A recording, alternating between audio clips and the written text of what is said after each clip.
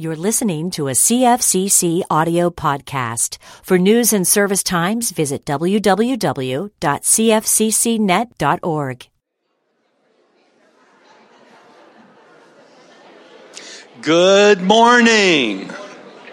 Let's try that again. Good morning. It is so good to have each and every one of you here today. I just want to wish mothers in our presence today a happy Mother's Day. Yes. I tell you, mothers are very, very special people.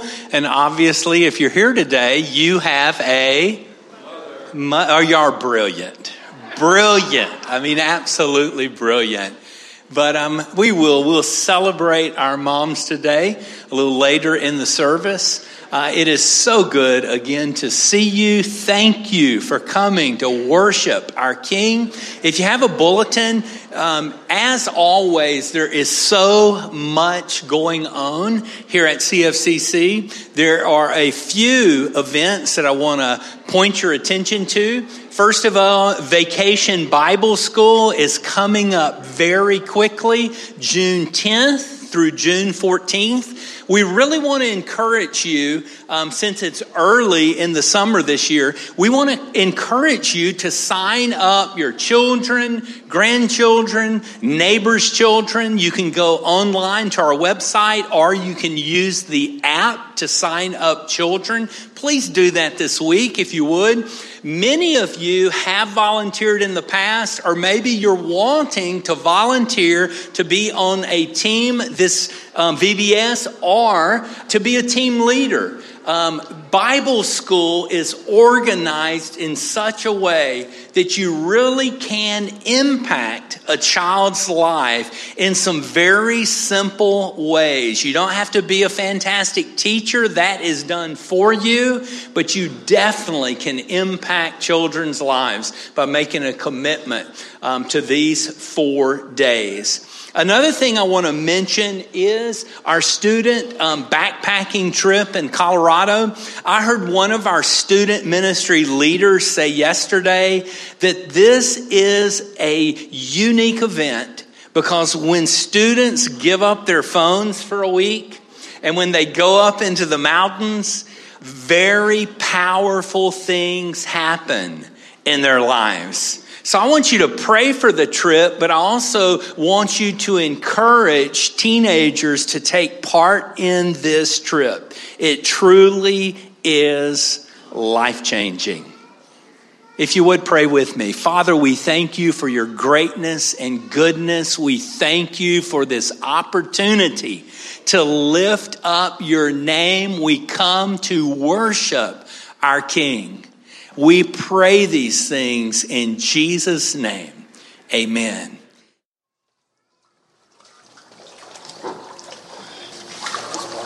It's warm? Yeah, it's good. Nice. How are you guys doing this morning? Good. We are very excited here to celebrate baptism this morning with my friend Stephen McGinn. We were talking this morning. I've known Stephen now for about 13 years or so. They got here in 2005.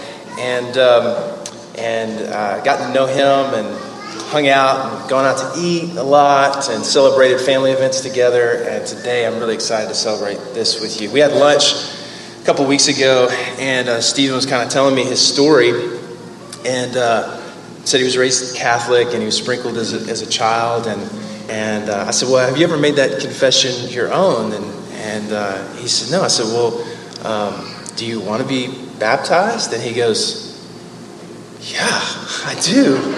I want to be baptized. And so we're so excited to do this, not only to celebrate new life in Christ, but also your birthday. Today's your birthday. So pretty cool. So we're going to celebrate this today with Stephen. So just step forward just a little bit so we have some room here. And Stephen, I'm going to ask you to repeat after me. I believe that Jesus is the Christ. Jesus is the Christ, the Son of the living God. the Son of the living God, And my personal Savior. and my personal Lord and Savior. Stephen, based on that confession, I baptize you in the name of the Father, Son, and the Holy Spirit.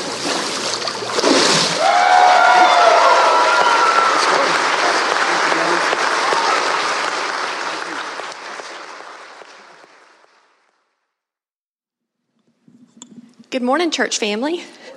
Happy Sunday. So as I was preparing for this offering, I had a scripture going through my head, and it was on my heart. And it's a scripture that shows us the action that God takes because he loves us so much. And you might be familiar with it. It's John 3:16. And I'll be honest with you, I have a tendency to think, I've heard that for years, ever since I was little bitty and going to vacation Bible school. And I have a tendency to gloss over it, in all honesty. And, we live in a compartmentalized, sanitized, deodorized world. And it just kind of, in my search for wanting to learn more about Scripture and dig deeper in, I lose sight of the one verse that summarizes the whole gospel. God gives us the whole entire Bible with all kinds of history and poetry and wisdom. And he rolls it all into a nutshell. And I appreciate that because I was a Cliff Notes kind of gal growing up in high school. And, here's what we need to know. For God so loved the world that he gave his only begotten Son, that whoever believes in him should not perish, but have everlasting life. It's everywhere. We see it's on bumper stickers. When you see a large crowd of people somewhere on TV, a sporting event, somebody's usually holding up a John 3:16 sign, which is awesome. And it's, getting the gospel out there, but it can tend to, we get numb to it. I get numb to it. But Scripture also tells us the word of the Lord will never return void. So as many times as we read something, as we read a passage, as we study about something, it's gonna bear fruit because the word of the Lord bears fruit. And I wanted to share something with you guys that struck me, and it helps illustrate piece by piece just the magnitude of this passage. And here it is. For God, the greatest lover, so loved, the greatest degree, the world, the greatest number of people, that he gave the greatest gift, his only begotten Son, who was the greatest gift. Giving is the greatest act. His Son, his only begotten Son, the greatest gift. That whoever, the greatest opportunity. I'm a whoever. You're a whoever. Thousands of years ago, whoever believes, the greatest simplicity. In him, the greatest attraction. There is nothing greater to believe in. Should not perish, which is the greatest promise, but have the greatest certainty, everlasting life, the greatest possession.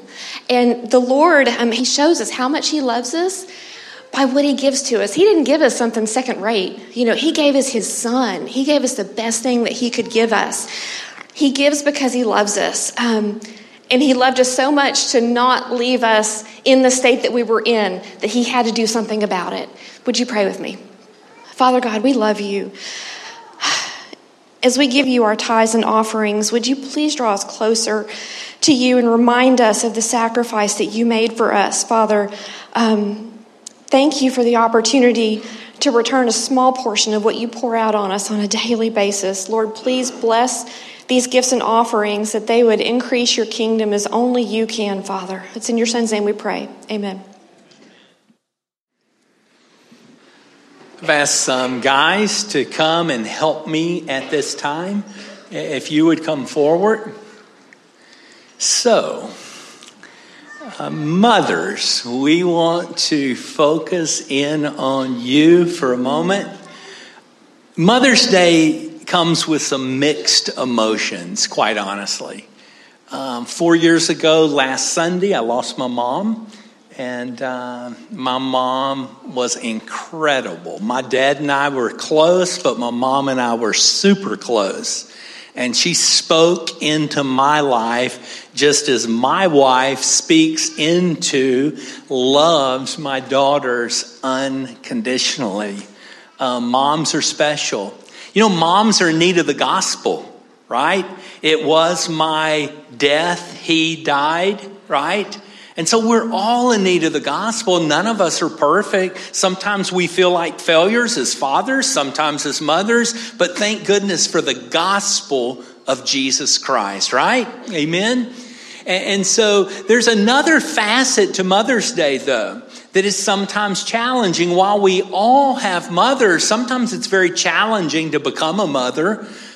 Jennifer and I, we experienced 4 miscarriages before our first child, and then a 5th miscarriage after our first child, and it was just challenging, quite honestly. Mother's Day was challenging. And so I just want to speak words of encouragement to everyone here today, right?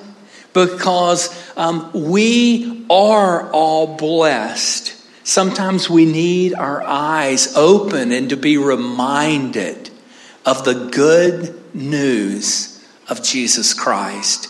You were created with a purpose in mind. I promise you that. And God wants to live out His mission through your life. So today we're going to play a little game. The moral of this game is don't leave town for a pastor's retreat, or the other staff members will create a game for you to MC. Right? But we're going to play a game called First One Up. First One Up. All right? And First One Up, it involves these things. All right? Now, my wife is a strong mother. All right? Now, one reason she's a strong mother is because she carries a big purse. All right? I mean, this purse is, she will not let it get out of her sight. It sits in, I said, why do you sit your purse in your lap while you drive? Well, because I want to, Okay, all right. So your purses are an important part of this game today. I have 5 gifts to be given out to moms, all right?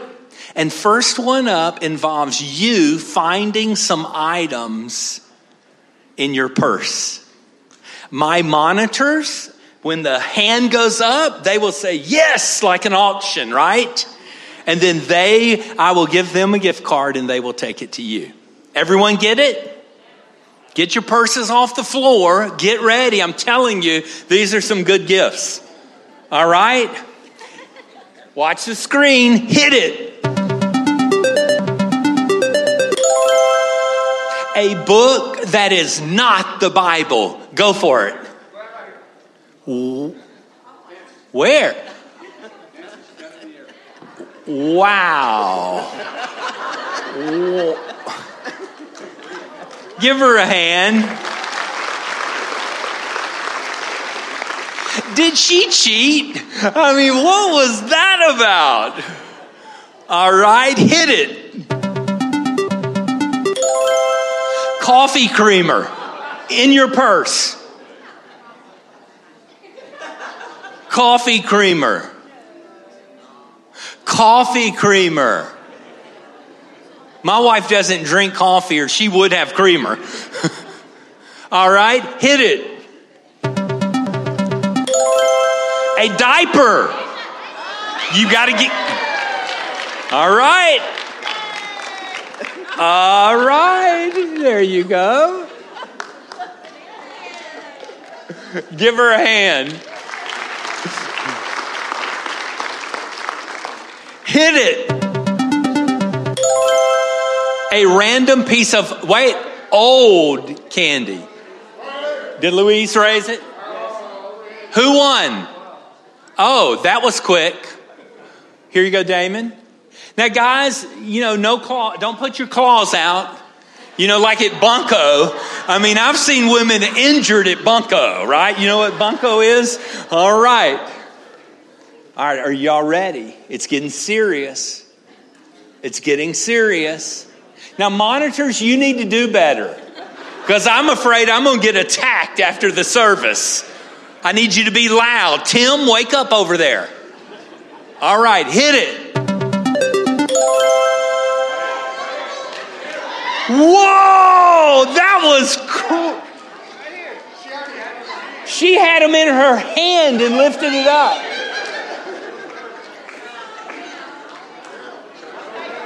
All right, wait. What's going on here? Is it a tie? All right. No. Now, we have a guest and we have a regular. I will have you a gift card next week. Yes, I will. Give her a hand. Give her a hand.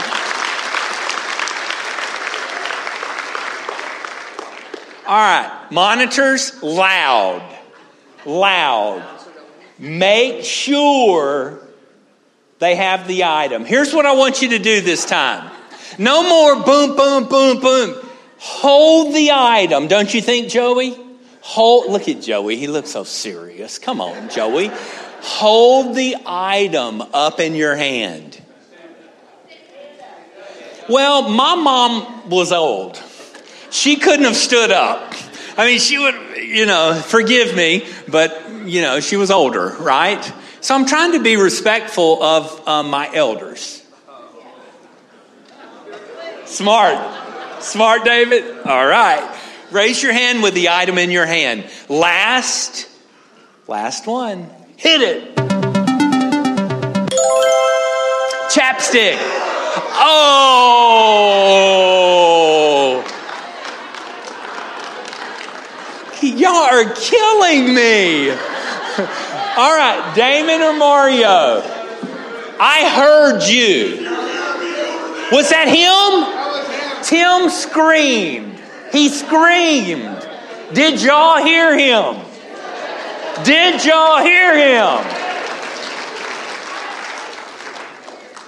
I'm so sorry that you lost. Lost. I'm really a courteous, nice, caring guy, right? All right, Tim. All right, Steve's mom. All right. Happy Mother's Day. All right, monitors. I need to talk to you guys after the service. Look at Kevin. I told Kevin, he said, now, Dale, you only have so many minutes. I said, yep, and I'm going to take more than you're giving me. Let's pray. God, we thank you. We thank you for those who have poured into our lives. Father, we thank you that all of us are in desperate need of the gospel. We thank you that many have gone before us and set an example for us. And we're thankful for each of those individuals. God, you're so good, so faithful. May we be examples. May we be instruments of your love. Father, we just ask that you would speak through Kevin today, that you would open our ears, open our hearts to your word and to the words you've given, Kevin. We pray these things in Jesus' name. Amen.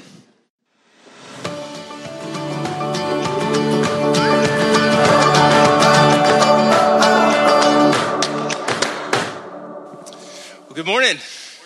How's everybody doing? Happy Mother's Day. Good to see each of you. What a great morning so far with the baptism and celebrating Mother's Day. Do I look like I'm sweating at all? A little bit? Well, let me explain to you what just happened. So apparently, we have a set of waders that has a hole in them. And I knew this going into this morning. Didn't have time to really check, but I assumed that it was this old pair. So I threw those away and put on the ones with a hole in them. And so if you saw my blood pressure rising as I was in the baptistry, it was because I felt water creeping in to my waders. And I've spent the last 15 minutes with a blow dryer trying to dry my pants. So I'm just going to sit here on the stool and preach, if you don't mind. And then I'm going to stay for the rest of the service until you all leave. Oh my gosh. It's good that we're talking about a table, right? Tables like these and like this one over here are places where some of the biggest moments in life happen. Some of the most exciting moments of life happen. We celebrate big days like Christmas and Thanksgiving around a table. Huge celebratory days like that. But Then there are also days like today, where another huge celebratory day, where many of you are gathering around a table to celebrate Mother's Day, right? Some of us celebrate giant milestones around the table. Many of you are planning graduation parties right now, which will include a lot of food and festivities and probably a table laden with all kinds of good things. Some of you are planning weddings right now. And, I love a good wedding, but nobody really cares about the wedding. They care about the reception, right? That's what we look forward to, the party with all kinds of good things to celebrate this big moment with family. But some moments that happen around a table aren't huge. They aren't really special because of the day or because of what they celebrate. Some of them are just mundane, everyday moments that you celebrate with maybe some friends, getting together with friends around a table. And I've done that with many of you over the last 18 years.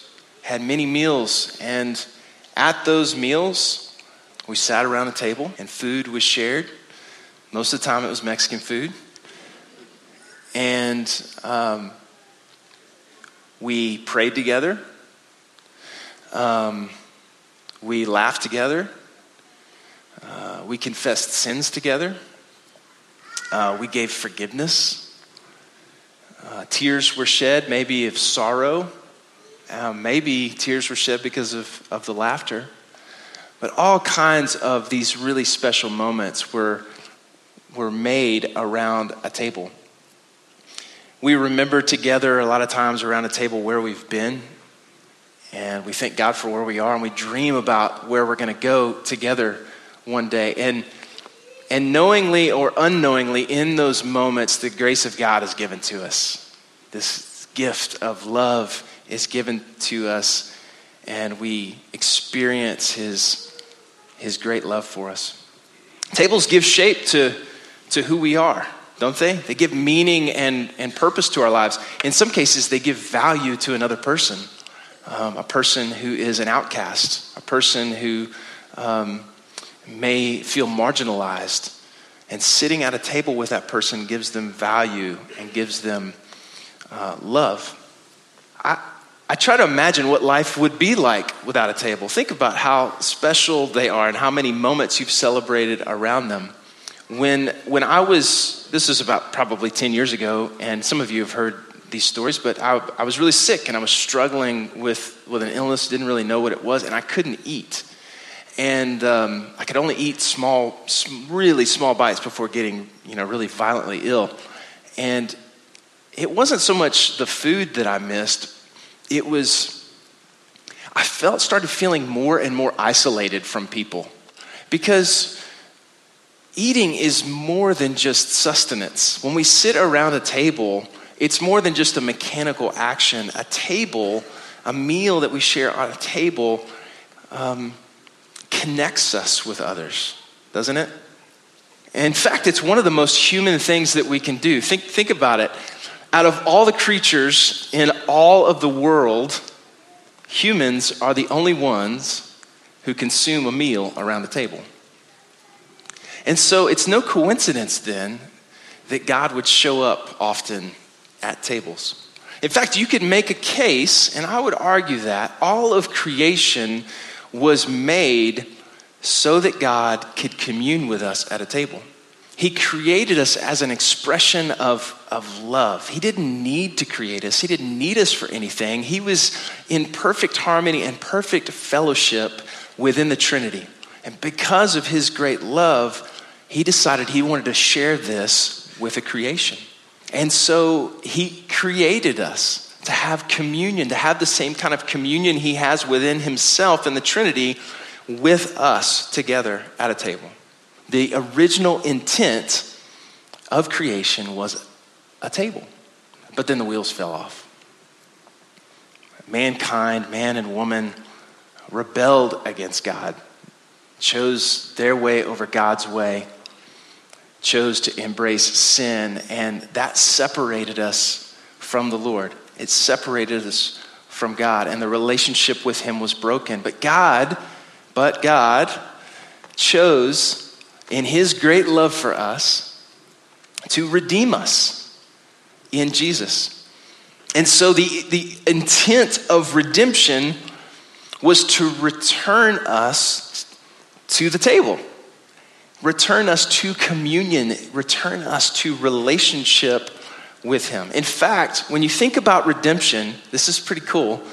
Two of the greatest redemptive moments in all of Scripture happen around a table: the Passover and the Lord's Supper. After the fall, God sought to recreate what had been destroyed by sin and by death. And so he desired for a people for himself who could share in that fellowship. He created us for communion. He redeemed us for communion. And one day we will be in his presence and commune with him forever. And we're going to talk about that next week with the marriage supper of the Lamb. But I'm getting ahead of myself here this morning. All of these things, creation, redemption, and the consummation of all things, are centered around a table with God. So Luke, in our scripture that we're going to be looking at today, Luke, the writer, knew this all too well. Throughout the book, there are stories, and you've heard some over the last couple of weeks, of Jesus meeting with people, Jesus meeting with sinners, embracing them, welcoming them, accepting them. Table narratives dominate the book of Luke, and really into the book of Acts, which Luke wrote as well. Out of there's about 2,077 verses in both of Luke and Acts, and approximately 1/5 of those happen around a table. Isn't that cool? One writer even describes these meals, the eating and drinking that happens in Luke and in Acts, as the organizing principle of his writing. He centers everything around them. And today I want to focus on one of those meals that happens in Luke 22. So you can kind of turn there this morning as I continue to dry out. The Last Supper in Luke 22. We don't often associate this with the other meals in Scripture, do we? We kind of keep it separate. We sort of look at it as over here, maybe because of its loftiness, maybe because of its formality, maybe because it's so ritualistic, but we sort of tend to separate the Last Supper from all of the other meals in Scripture, but we shouldn't. We shouldn't. The Last Supper actually informs all of the meals that have been happening prior to this. It gives us a better understanding. All of these meals that we've been having in Luke with Jesus actually lead us to this moment, right? They're related together, and so we can't disconnect them. We've got to hold them together. The Last Supper should help us interpret all of the meals that have happened prior to it, including the Passover.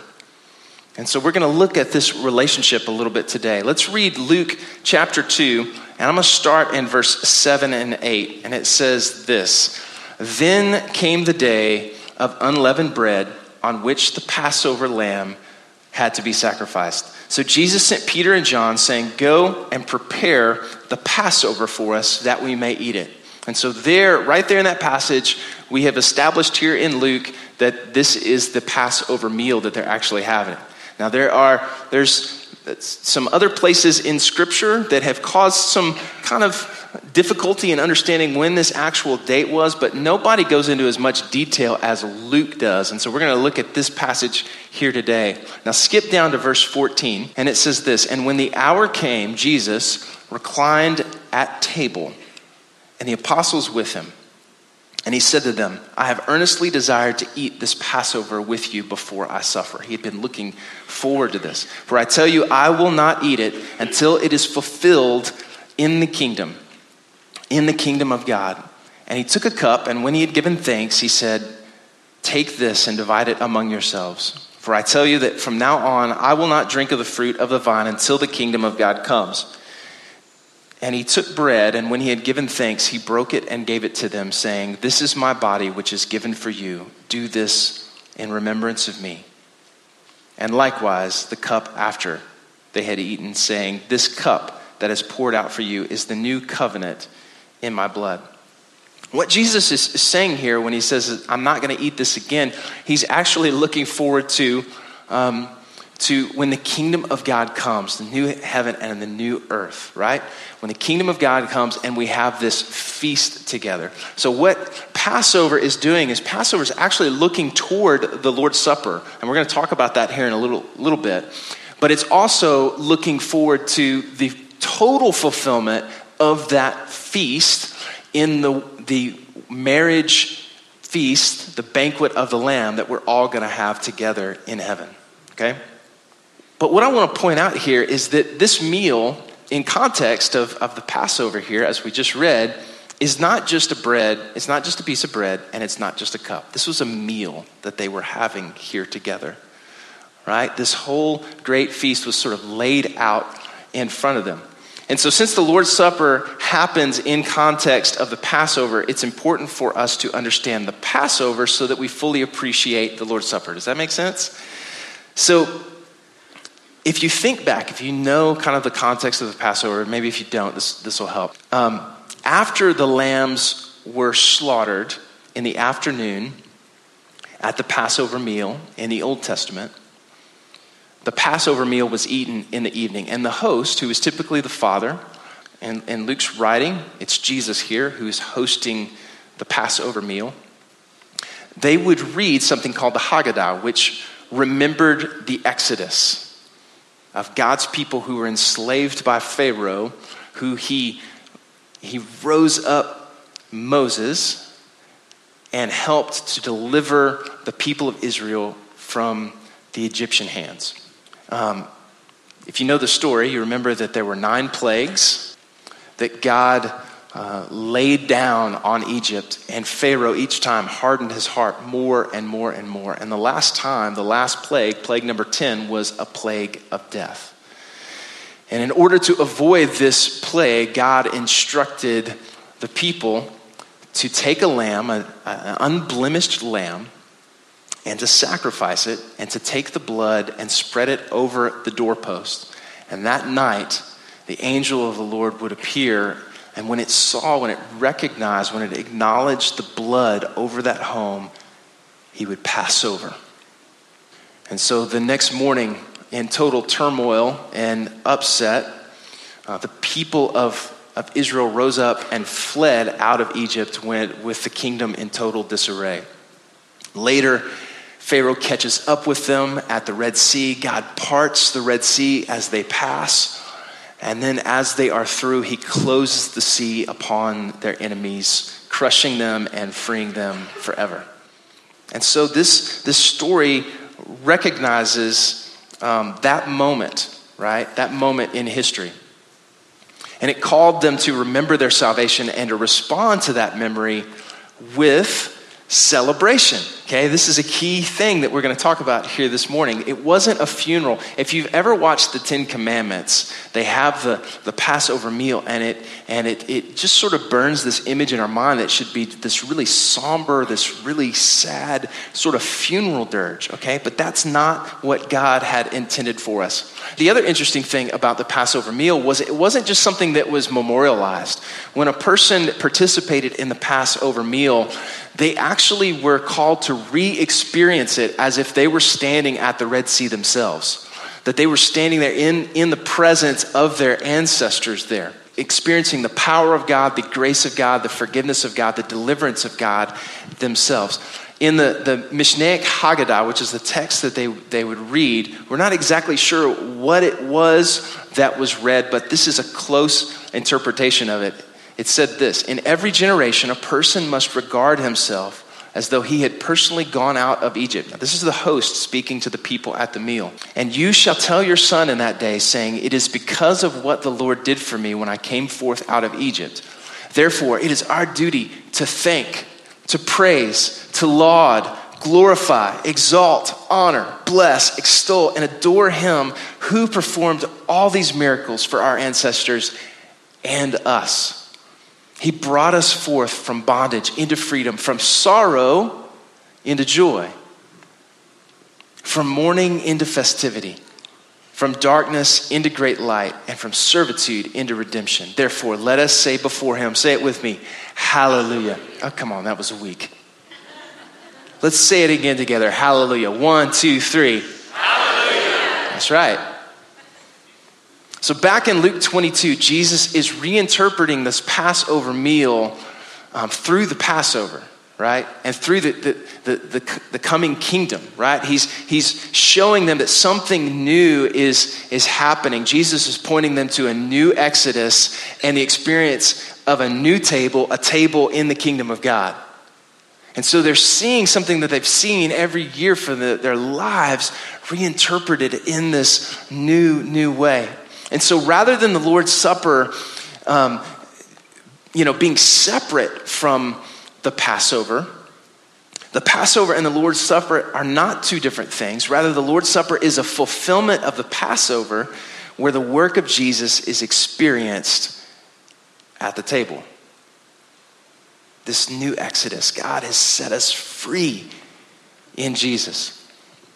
And just like the people of Israel, we are not to just memorialize it, but we're to re-experience it each time we take it. Not just remember, but celebrate it as if it were occurring to us right then in that moment. One of my favorite scriptures says, remember the rock from which you were hewn, the quarry from which you're cut. Scripture says over and over and over again, remember the day of your salvation. That's what it's calling us to do here. Not to just think back on it, but to experience it every single day. The saving work of God is not just a memory, it's a reality. But here's the problem. It typically doesn't feel like that in church, does it? When we celebrate communion, this meal that we have doesn't typically evoke joy. For some it's a time of guilt. For some it's a time of regret. For some it's a time of shame that we experience over and over and over again each time that we take it. And I have to say this morning that that's our fault as leaders. And that's the church's fault as an institution. We have sort of instilled this in our people. Paul talks about in Scripture, he talks about to make sure that we don't take communion in an unworthy manner. But that's talking about something very specific there. That's not the point of this. The point is the church, I believe, has turned the Lord's Supper into something that it wasn't meant to be. We've replaced the table with an altar. We've replaced the table with an altar. In the first century church, the way that they would celebrate the meal, if you look in the book of Acts, in Acts chapter 2, verse 46 and 47, I think the words are going to be on the screen. The Lord's Supper was celebrated as a full meal in these house churches. It wasn't just celebrated with the bread and the cup. It was a full meal where they would feast together. They would thank God together. They would remember what he had did, but it would always point them to the resurrection and the joy and the freedom that they were now experiencing. Acts 2, 46 and 47 tells us that this meal was a daily observance. Let's read it. It says, and day by day attending the temple together and breaking bread in their homes, right? And that's the same phrase that Luke uses when he writes the book of Luke. They received their food with glad and generous hearts, praising God and having favor with all the people. And the Lord added to their number day by day those who were being saved. The word that he uses for glad and generous hearts could be translated joyful outbursts. They had exceeding joy within them, okay? This wasn't a really quiet, somber thing. This is a feast where everyone was welcome, rich and poor, the socioeconomic background, ethnicity, slave and free, all of these people gathered together around this table. That's a feast, and that's a table I want to sit at. An altar, on the other hand, is where sacrificial offerings were made. An altar is a place where we go individually, where there's sorrow, where there's repentance. It's a quiet place. It's a private place. In some cases, it's a secret place. Tears are shed. Our eyes are bowed low, not making eye contact with anybody. At a table, a person experiences joy and love and grace. At an altar, they're brought low before God. But do you know what happened after when people would have a sacrificial meal? Do you know what would happen, after a sacrifice was made on an altar?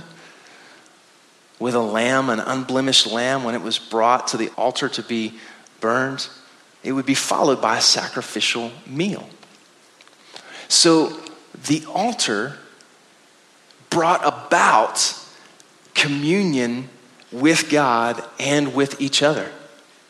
The table is where we reap the benefits of the altar. The table is where we get to enjoy all the benefits that were provided by that sacrifice, right? And so for Christians, the altar is the cross. For us as believers, the altar is the cross. It's the place where the final sacrifice was made by the Lamb of God. He atoned for our sins on the cross. But listen, the cross was a means to an end, y'all. The cross was a means to an end. God used the cross to make atonement for our sins so that we could have communion with him and with each other. And that's something to celebrate. The table is where we get to enjoy the benefits of the altar, of the sacrifice. And that's what God always intended for us from the very beginning. And today, I want you to re-envision the Lord's Supper at a table. I want you to re-envision it as a feast, as a meal.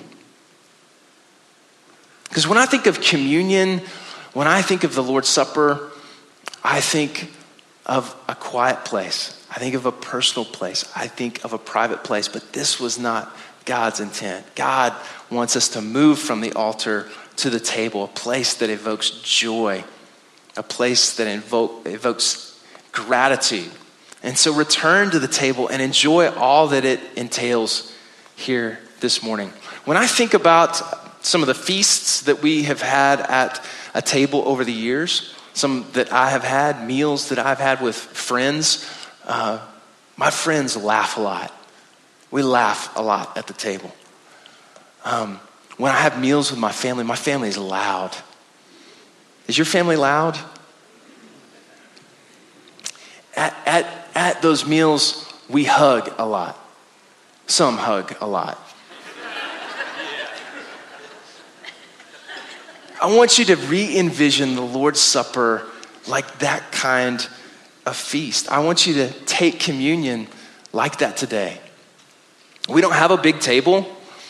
It's sort of impractical here in this space. We're not able to have a big meal right now, but we can still do things that support the original intent, that sort of encourage it and emphasize God's intent for this meal. That's one of the things I like about how Cy-Fair Christian Church does communion, where we take it by dipping the bread. We all stand up, we come up to the front, and in many cases, the person will look at you in the eye and sometimes even say your name and say, "This is the body of Christ broken for you."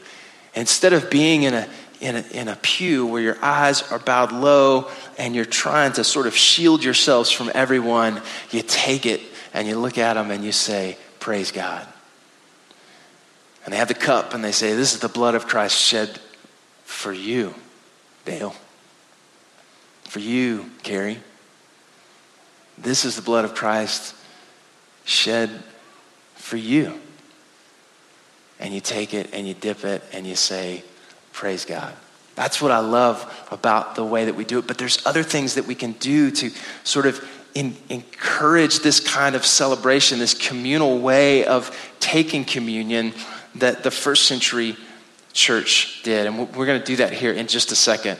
But I want you to eat this meal with hope.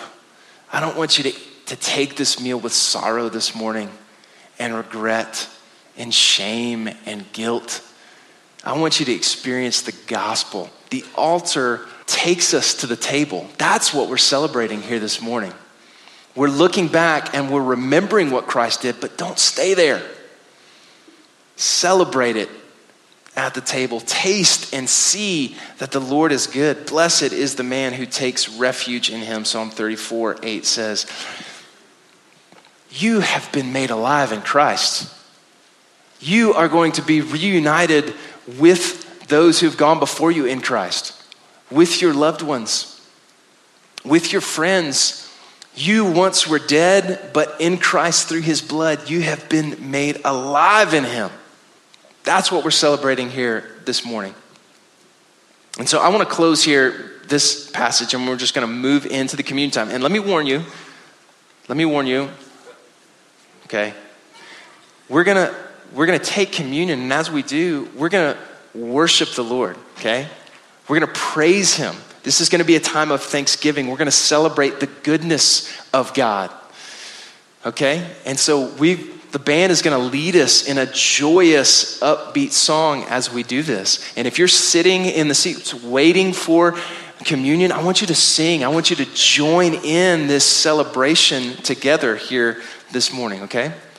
And so I'm going to ask our servers to come up to the front, and I'm going to ask them to get in their place. And as we do, I want to lead you in a congregational reading, okay?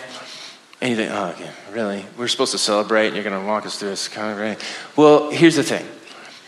Like singing, singing is cool because, think about it, it's one of the few things in all of creation, one of the few gifts that we have where we're able to unite together in mind as we're thinking about the lyrics. We're united together in heart as we're feeling the words, and we're united in our bodies as we're singing the words. It's one of the few things that we do in all of the human experience that combines those three things together, and we can join together in harmony, some in harmony, more so in melody, some, and we can join together and sing.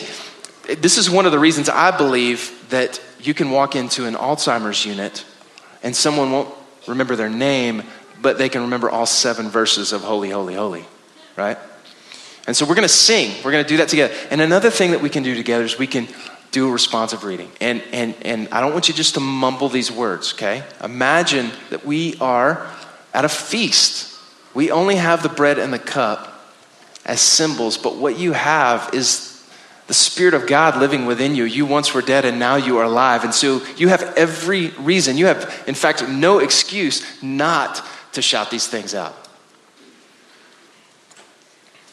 Are you ready? Ready. Are you ready? Ready. All right. To gather joyfully is a serious affair, for feasting and all the enjoyments gratefully taken are at their heart acts of war. In celebrating this feast, we declare that evil and death, suffering and loss, sorrow and tears will not have the final word.